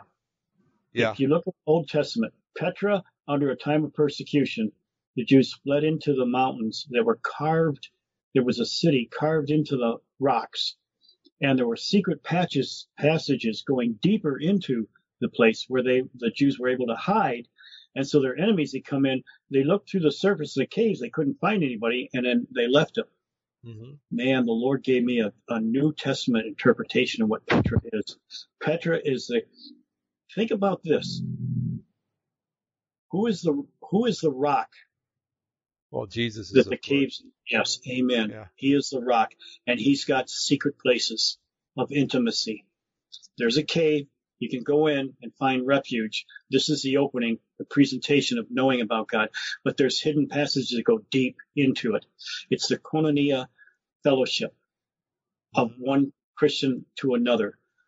Right. The New Testament version is that what is the secret places is the intimacy of a relationship not only with God, but with one another. Iron sharpens iron. We go into these deep passages and we're hidden in Christ. Right. We are Petra. Mm-hmm. We are Petra as iron sharpening iron. And not forsaking the assemblies as together as the manner of some is, but so much more as you see the day approaching. What day? The day of the Lord. When a place where what we are experiencing is there is an ostracization, I guess you might say, of those that understand the Genesis 6 paradigm. The Bible says that these 144,000 follow the Lamb wherever he goes. Mm-hmm. Well, he's taken us to the cosmic Christ. He's taken us to the weird, crazy stuff that all of us know, that all of us understand, because we are willing to follow him wherever he goes, no matter how crazy it is. So we, iron sharpening iron, coming together, we have that koinonia fellowship. Yeah. We have the iron and sharpens iron. The safe place in the haven is in Christ, willing to follow him wherever he goes. The 144,000, so many people, Dave, you guys know, Eric, and Brian, I'm sure too. So many people say, I understand this, but what am I going to do with this? I mean, my family thinks I'm crazy. Everybody thinks I'm crazy. Keep planting the gospel seeds. And when this gospel is preached unto all the world, then the end comes. So what we know is just seeds to plant, to go fish. I mean, what we got is bait to go fishing. Right. The Bible. Go ahead. Oh, I was just going to say one thing. The shirts say, shoot them all and let God sort them out. Well, as Christians, we say, pray for them all and let God sort them out. Yeah, that's right. Yep. That's what we do. One of the, it just came to my mind now. I don't know why it left, but one of the more profound visions I had, I was at work, of all places. Actually, it's kind of a nice place to have a vision that kind of breaks up the monotony or the hardness that's going on. But I was sitting in the break room and I was thinking about God's word, just thinking about the Bible, and I looked over in the corner and people are going to think I'm nuts saying this, but there was a Bible that was kind of floating there, but it was kind of translucent. And I walked over to it in my mind's eye. And I looked into it, and each page that I was able to see went down for eternity almost, infinity. And I was like, wow, this is kind of neat. So it kind of confirmed that the Bible is like a 4-dimensional or a 5-dimensional book. It's not just something that you hold in your hands, but it was explained to me that the Bible is the book of life. And Amen. That the because so you could, if you had a 3 or 4D or 5D Bible like that, you could list every name because it would go up. Each page would go up for eternity, and each page would go down for eternity. There'd be no beginning or end to the pages. And you could list every believer that ever lived. You could list all the Old Testament saints that lived, because there were a lot more than are mentioned in the Bible. Old Testament saints. And so that was really profound. And that's another one. Every time I think about it, I kind of like, wow. It's. I remember one time I was in San Francisco and we walked by a TV store, and I was looking at the TV, and they actually, what I did is I went and I changed all the TVs to different channels because I like to do stuff like that. It used to drive the people crazy. So I was looking at all the TVs outside the window, and they all had different programs on, or most of them did. There weren't that many channels back then, and the Lord said, "Look at one TV," and I said, "Yeah," and He says, "Well, you can kind of focus on that totally, right?" Yeah, and I said, "Yeah." And He says, "Look at 2 TVs," and He says, "You could pretty well focus on 2 TVs. You got to go back and forth and stuff, but you can, if you were to watch 2, you could kind of get the gist of what was going on and understand." I said, "Yeah." He says, "I look at 7 billion TVs at the same time." And I was like, oh boy. I just shut down. I shut down. I couldn't comprehend it. And then another time I was thinking about eternity.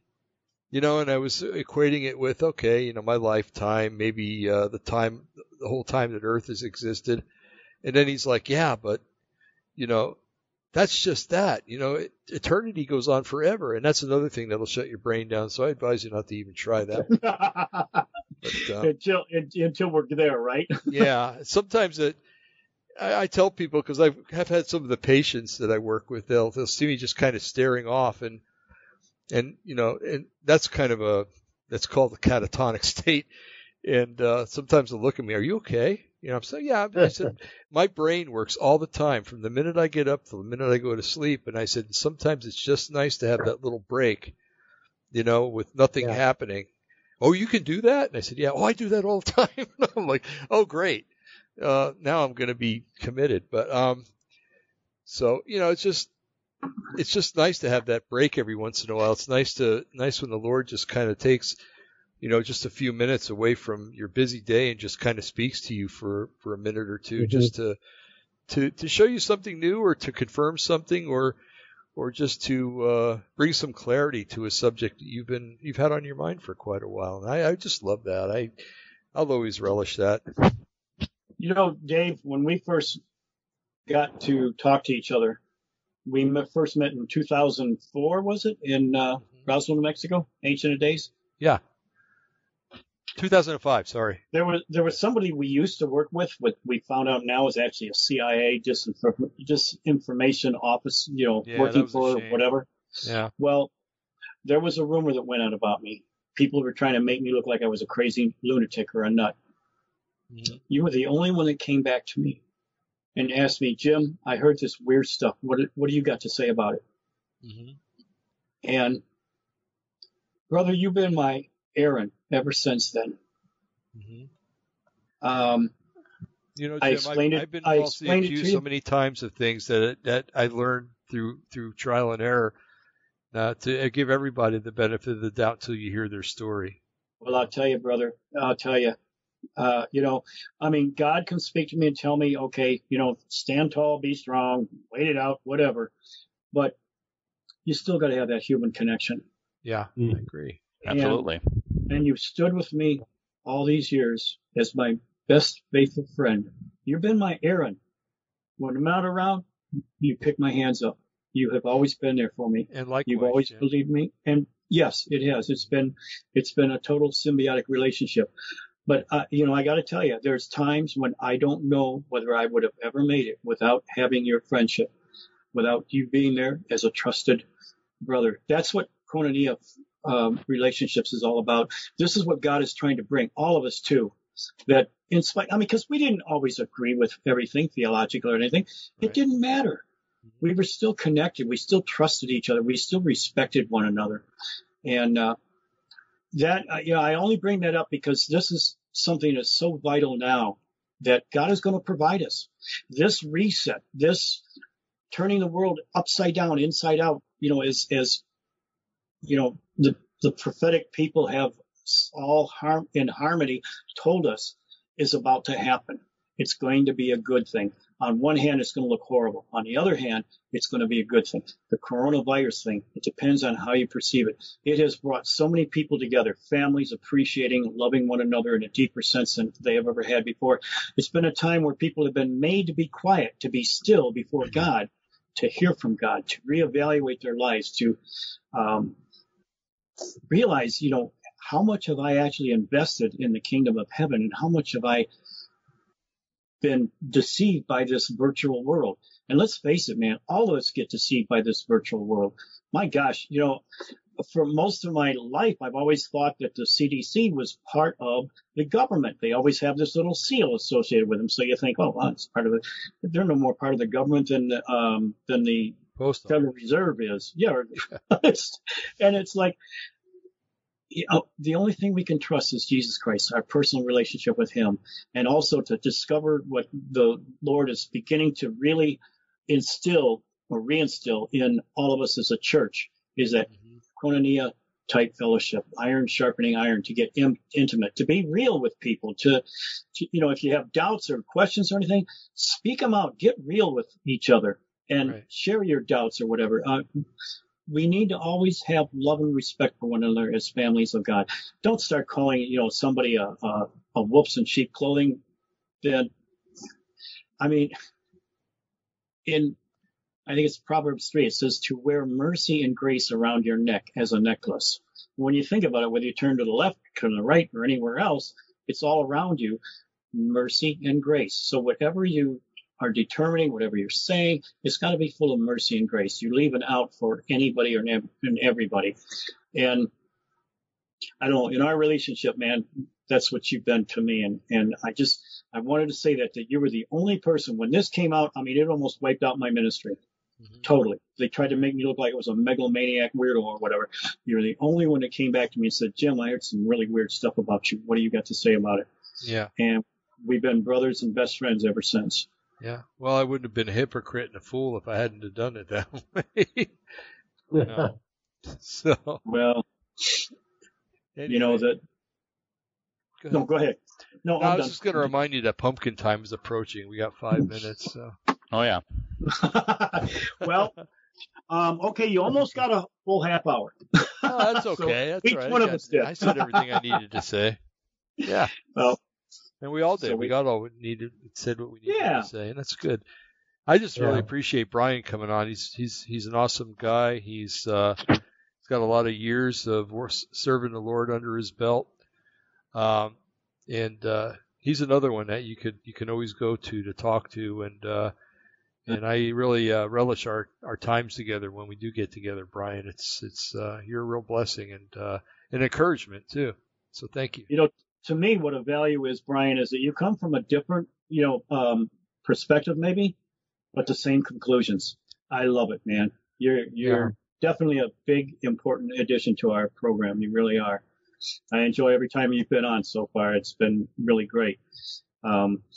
Same God, same Spirit, same unity. That's right. Well, thank you for having me. Thanks, Jim and Eric and Dave. Thank you so much for the kind words. Oh, well, there's truth. Yes, thank you. Yeah. The truth always is kind. Hey, maybe we ought to rename the program the Fantastic Four. Yeah. Who oppose the Matrix? Yeah, there you go. Yeah. Yes. I love it. Very good addition. Yes. Who oppose the Matrix? Yeah, Brian, you're always welcome on here. Okay, you really are. Yep, sir. Maybe the time will afford itself where we can make it the Fantastic Four. That's up to you. Yeah. Okay. But, yeah. I didn't want to pose myself too much, so I kind of laid back. So. No, no, you didn't, bro. No, you didn't. Everything you said was excellent. It's perfect. All right. Definitely. Well, thank you so much. I really enjoyed it again. Same Nice here, meeting you too, Eric. Yeah, nice meeting you as well. All right. All right, with that, I'm going to say goodbye to our audience. We all will, I guess, and just have a blessed week, audience, and you too, my brothers, and until we meet again. Adios. All right. Thank you. Amen. All right, goodbye. Super. Goodbye now. Bye.